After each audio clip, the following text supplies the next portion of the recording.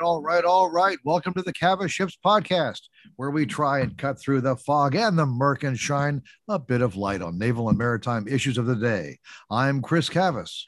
And I'm Chris Cervello. Coming up, both of us attended the U.S. Navy League's 3-day Sea, Air, and Space gathering just outside of Washington, D.C. We saw a lot and we heard a lot, and we'll talk about our takeaways later in the pod. But first, a quick roundup of naval news around the world. Discussion and debate about the U.S. Navy's budget request to decommission 24 ships in fiscal 2023 while buying only 9 continues. At the U.S. Navy's League Sea, Air, Space Symposium just outside Washington, both Navy Secretary Carlos Del Toro and Chief of Naval Operations Admiral Mike Gilday defended their plan as necessary to strike what they call the right balance between strategy and budget. CNO Gilday declared that we need a ready, capable, lethal force more than we need a bigger force that's less ready, less lethal, and less capable. SecNav Del Toro said he considered fielding capabilities more significant than anything else, including fleet size.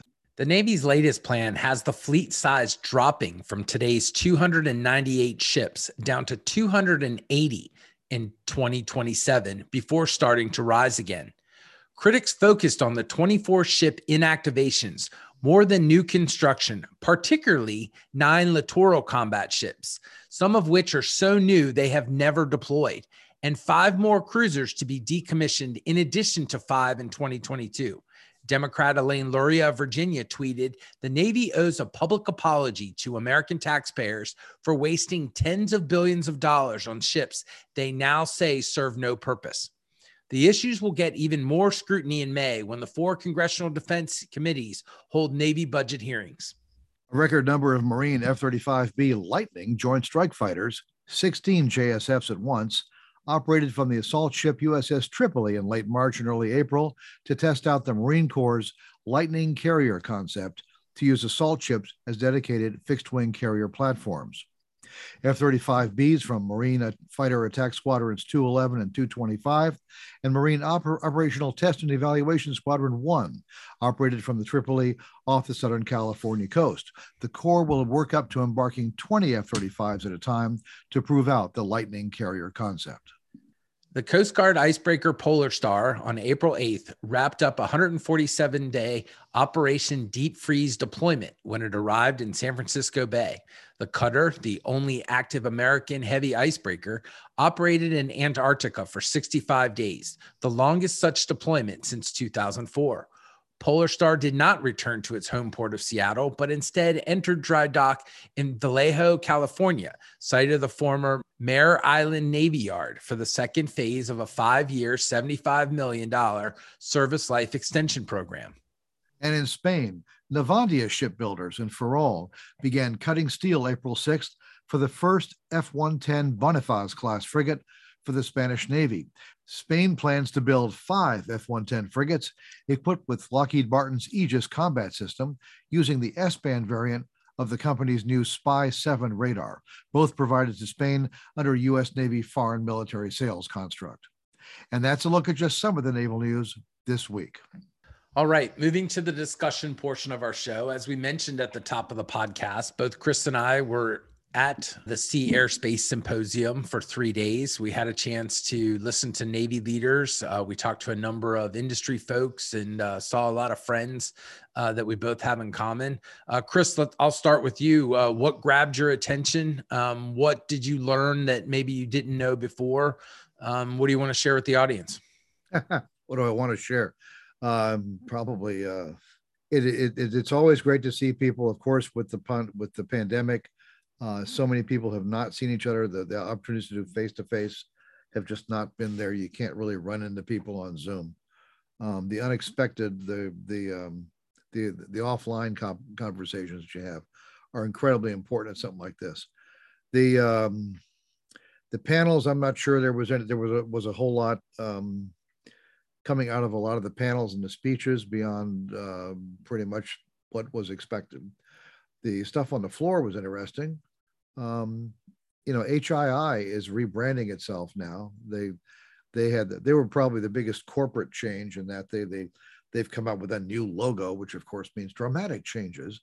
And they're trying to present themselves more as a more multifaceted, multi-featured defense company rather than just shipbuilding. There are some people who've thought that, well, don't take are they moving away from shipbuilding? I've heard that. I'm not so sure that was the sense that I got. They're into underwater vehicles. They're into big data. They're into data. They're into electronic warfare systems, and they're into management systems. I mean, and consulting with Alion, which has any number of contracts in a vast area of a vast number of areas. But I think their core business will always remain shipbuilding. They're the nation's largest shipbuilder with two major shipyards, Newport News and Ingalls. So I don't know. What did you think about that, Chris? So first of all, I mean, I thought they were sort of the focus of the show on the floor. There were a lot of people that were checking out their rebranding. We had an opportunity on Vago's podcast, our sister podcast, the Defense and Aerospace Report Daily Pod, for Vago to talk to Chris Kastner, the new CEO and president of HII. And Chris made it very clear that they are 100% still focused on shipbuilding and that wouldn't change. And I mean, he seemed very serious about it. We had an opportunity to talk to Carrie in one of our weekly podcasts. Carrie Wilkinson, head of Ingalls Shipbuilding. We just had her on a pod this week. Right. And so I feel very comfortable that their eye is squarely on the shipbuilding ball. But I think it's great that they're expanding their focus into other areas because they know the Navy so well. I was very comfortable with that. As a communicator, it was interesting to see the effort that they put into the branding work and, the new messaging. I thought there was a little bit more in the panels maybe than you did. I was happy to hear CNO have a better explanation for the anemic budget than was presented during the budget rollout. I felt like when they rolled the budget out, they tried to oversell and sort of pretend that this budget was doing all of the things that people thought and had hoped it would do. But I felt like the CNO acknowledged the fact that they, not just that they were dropping in ship numbers, but he leaned into this idea that maybe it was anemic by defending that idea with the, as we mentioned at the top, that essentially they want to be whole versus have numbers that aren't whole, both in terms of people and in terms of capabilities. I thought the secretary also had a good answer for that. I'm not sure that I agree with that strategy. As you and Brian McGrath talked about when you talked to Vago on Tuesday, I'm not sure that this idea of deterrence by punishment versus deterrence by denial is the way to go. But I mean, that's where the administration is. And so, that's why you're going to see a lot of these types of ships like the LCS and the cruisers, aging cruisers go away. Yeah, deterrence and combat capability are not competing missions. They're mutually supporting missions. And one without the other isn't particularly useful. But dropping one to focus on the other is probably a bad idea. And it's hard to figure out sometimes these days where people are coming from. If you're talking about nothing but all out combat capability, that's great. The problem is if you're really good at all this stuff and your deterrence actually works, that's not what you're doing most of your life. You're just not engaging in that all out combat. You're trying to deter it. You're trying to prevent it. And most of our ships since World War II, that's how they've spent their entire lives, day in, day out. So you've got to be able to do that. You have to be able to do the non-combat, I'm sorry, I'm not blowing up and killing somebody today work is just as important as that lethality that, of course, is the ultimate reason why you want to have a military. Right. But, the cop on the beat, right? I mean, that's what, folks in naval uniforms have said for years, is that not only do we deter, but we also learn, we reassure. Right. I mean, there's all sorts of things that we do well to the left of conflict. And, many of us would like to think that in doing that, we're able to prevent conflict or push it out a little bit further than maybe it would otherwise be. I'm particularly worried, Chris, and I heard this from a lot of people, that the things in the budget that the administration is prioritizing over that deterrence by denial, they don't show up for several years. Right. So, about this time that we talked that we get to 280 ships is maybe when some of this stuff starts to get to the fleet. I'm probably the most concerned I've been about the new frigate in terms of, what we've heard from people, both officially and unofficially. So I'm a little worried about the mid to late 20s from a Navy standpoint. Yeah, I would completely agree. I mean, and you can tell just in the last 2 months since Russia began its Sherman Drang, it's very visible. In every media forum you could find, they were trying to show how powerful and awesome and devastating they were. And then they invaded Ukraine, and this war is just this atrocious war where they're just blasting things to pieces. I think everybody's really on guard now. People are energized, and this is not translating out of this defense budget. To be fair, these are developments that have happened exceptionally late in the budget process.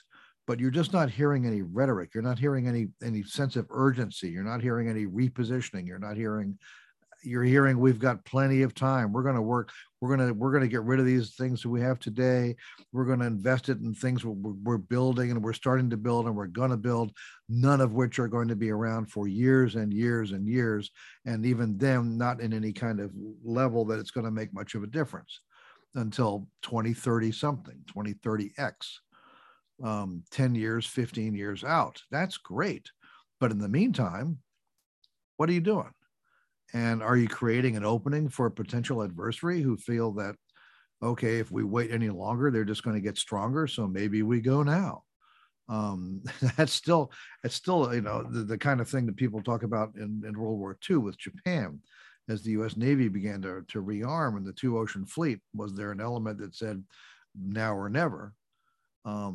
Let's go now. They're just going to get stronger later on. You don't want to be weaker, and that's how this is being perceived. And perceptions are incredibly important. I think the Navy is one of the worst at understanding how things look outside of the Navy. What does this look like to Congress? What does this look like to voters and citizens? What does it look like to other nations? And perceptions are, in some cases, they're almost everything. And that's what drives reality. Whether it's true or not is not necessarily the point. If everybody thinks it's true, then it becomes a thing. The Navy doesn't react well to that. And there's no sense of alacrity. There's no sense of a service on the move. There's no sense of dynamism. It's just there are spots in the Navy where that is happening. It's not to say it's moribund or anything like that. But from the leadership point of view, it's kind of like, yeah, we know, we got time, we're working on it. Stick with us. And it's hard to have a lot of confidence in that kind of attitude. Yeah, I mean, and that's very much the DC leadership or Norfolk leadership vibe that you get. I feel like you get a different vibe from those in the Pacific. I had a chance to run into an old shipmate, Admiral Sam Paparo, who was there, the Pacific Fleet commander. He said in the breakfast that when he spoke, that our force is operating at the top of the stress curve. He said the U.S. Navy is operating every day as if China will invade Taiwan. And he was specifically talking about the Navy in the Pacific.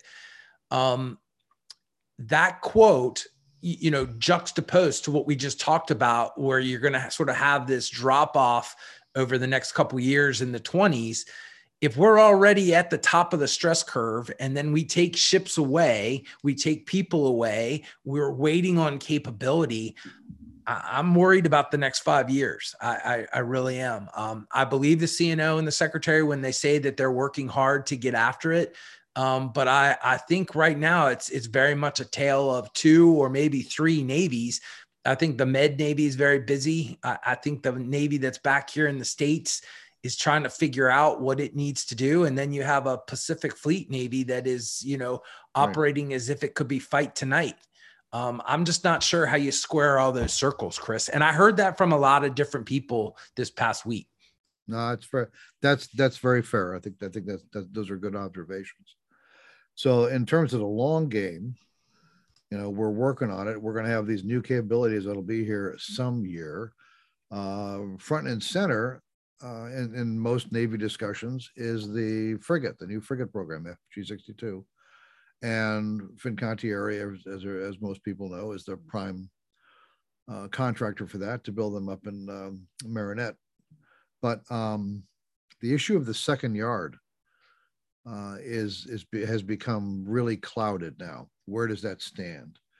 So people, the whole idea with this frigate, we're going to build a lot of them. We want a lot of them fast. They're also trying to replace the fleet numbers that they're losing, but their LCSs they want to throw away, and they want that capability.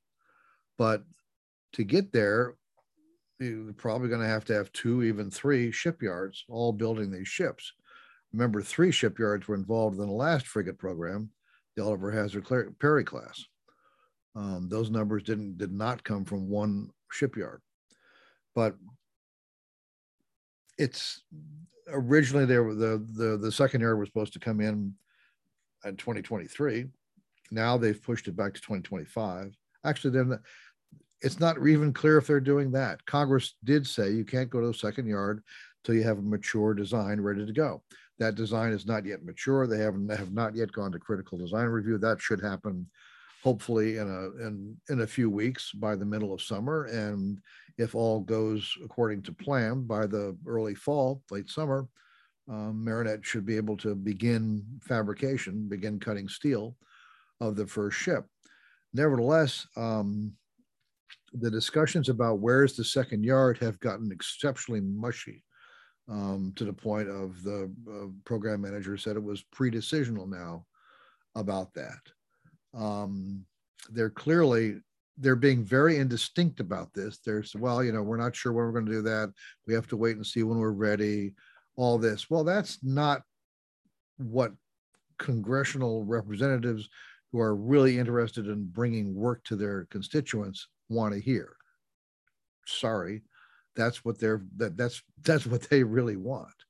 And that second yard, while Fincantieri is building is the prime on this, a number of shipyards are looking at those frigates as a major prize.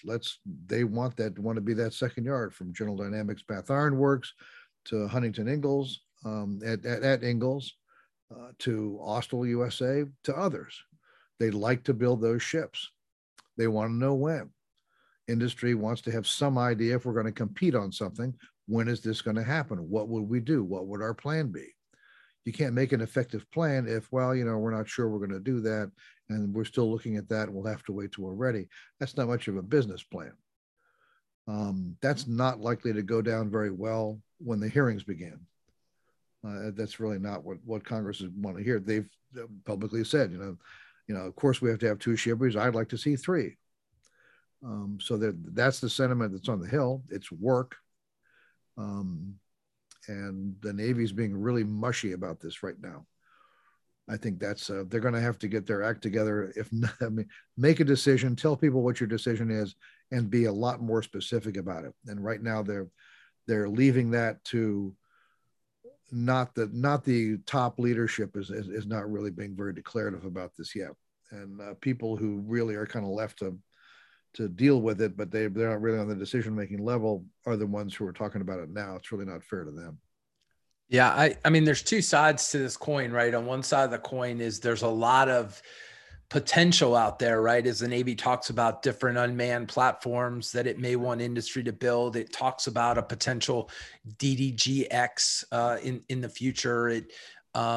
And then on the other side of the coin, there's a lot of capability, or I should say, a lot of building capacity at these different yards. It would be really nice if the Navy, while trying to drive an environment of competition, if they could, answer some of these questions and get rid of some of the uncertainty for the different yards. You've got Austal, who made a big move into steel, as you mentioned. You've got some capacity at Bath, like you talked about.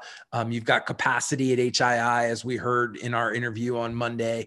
And the more that you can take away that uncertainty and get folks thinking, hey, I'm all for not building or not starting a second line until you're comfortable with the design. But I think you can make that decision and get the folks in industry thinking that way, get rid of that uncertainty, get them committed to the program so that Fincantieri doesn't have to learn these lessons in isolation.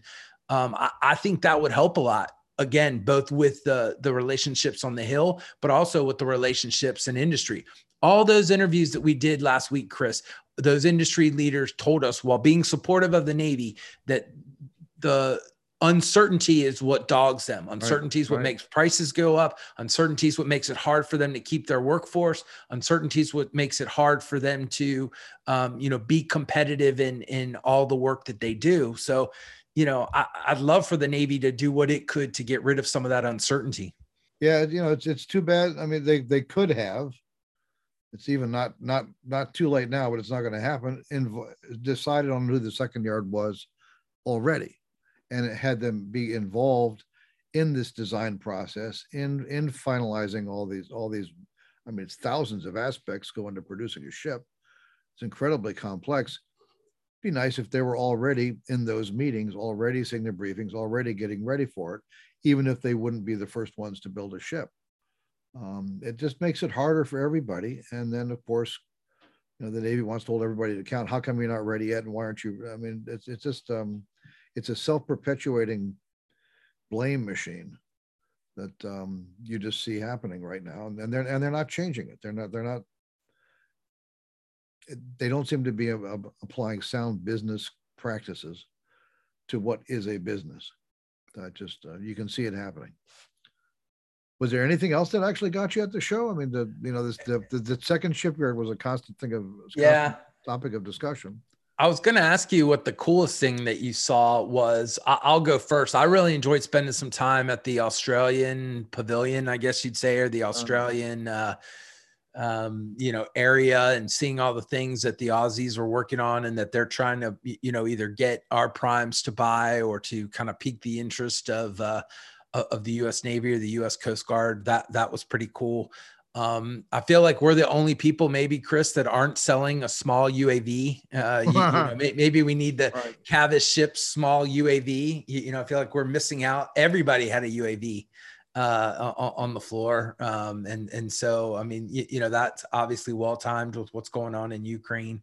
And then it was interesting to see different types of vendors. Anduril was there.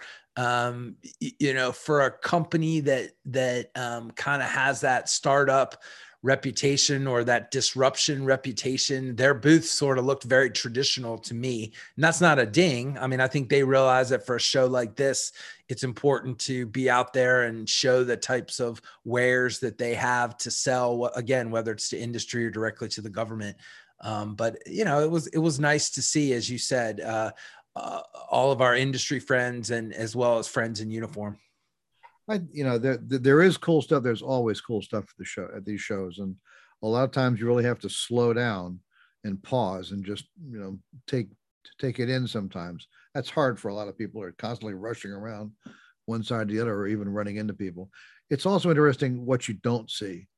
And I'm, a company called Eastern Shipbuilding in Panama City, Florida, is building the first 4 offshore patrol cutters for the Coast Guard. There's a lot of doubt about that program and how well Eastern is handling that program, and the Coast Guard is putting more ships of that class up for bid. That's a competition that'll be answered sometime this year. Eastern was a presence at the show until they got the contract, and then they haven't really shown up since then. If they did early on, that I'm misremembering, but they haven't been to the last 2 or 3 Sierra Spaces, and it'd be nice to talk to them. It'd be nice if they were out, maybe spreading a little more confidence in what they're doing, because right now they're just not present. Another company that I would like to see show up at the show is the Titan Group, which is into ship repair. This is Titan is a holding company, really, but they have been buying up several shipyards and making them into a group that supports themselves. They bought up the 2 Vigor shipyards in the Pacific Northwest, in Portland and Seattle, which these are areas that the West Coast is particularly capacity on the West Coast is not where the Navy would like it. And they also bought the small Continental Maritime shipyard from Huntington Ingalls down in San Diego. And they've bought MHI, Marine Hydraulics, in Norfolk, which is a 1-pier rocking shipyard. I just saw them. I saw them yesterday. 4 ships in. They are, which is the max they can handle. GD NASSCO has 3 ships. That's the max they can handle at their yard. Those are significant shipyards, and the whole ship repair business is just as critical to the Navy, maybe even more critical in some ways than ship construction. They don't quite get the attention other people do. We talked to Paul Smith from BAE Systems on our pod about ship repair, and that's just an area that is incredibly important. And it'd be nice to see more about them. But Titan is now competing with BAE and with GD NASSCO for a lot of the ship repair work. So the major amount of ship repair work for the U.S. Navy would have been. It'd be nice to see them at the show and get to know them better. And they're interesting. That's why you come to the shows, because it's easy to walk over and start to talk to people, and it really works. It's you get a lot more done rather than come visit us. Anyway, so that's sort of my take. What you don't see sometimes is important. So great week, and look forward to the next one. Always. Hear this. Uh-oh. Now Uh-oh. hear this. Now hear this. Okay, it's time for Squawk Box. Oh, I'm going to have to squawk today. I know. So some years ago, Congress told the Navy 3 years in a row not to decommission and throw away a group of Aegis cruisers. The Navy stopped arguing publicly to decommission them, but then simply took the ships out of service and effectively laid them up, inducting them into a cruiser modernization program, stripped of gear, destored, defueled, with minimum caretaker crews, but with no meaningful preservation work. They rapidly deteriorated. When the 7 ships in that program were to be brought back, all were in bad shape. Those modernization overhauls took far longer and cost much more than expected. 2 of the ships were found to be in such a sorry state, the Navy didn't even try to reactivate them, and they're now sources of spare parts for other ships. One of the cruisers, the Vicksburg, along with the amphibious ship Tortuga, is on the decom list, even after the nation has sunk nearly $400 million just into reactivating only those 2 ships. I just saw them. Work is continuing on both, even as the Navy seeks to toss them to the side. The pathetic material condition of these ships is as much a result of deliberate neglect and outright subterfuge as of being used up and getting old. A better steward of those warships might have cared for them a whole lot better. And just last month, Congress said no to the Navy's efforts to decommission 3 littoral combat ships.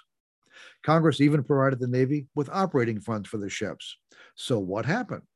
The Navy came right back in this latest budget and seeks to decommission those same ships, tripling down the request to not 3, but 9 ships.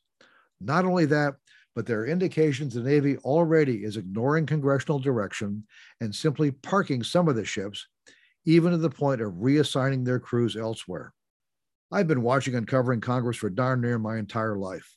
My mother was a longtime Hill staffer. I heard plenty of stories.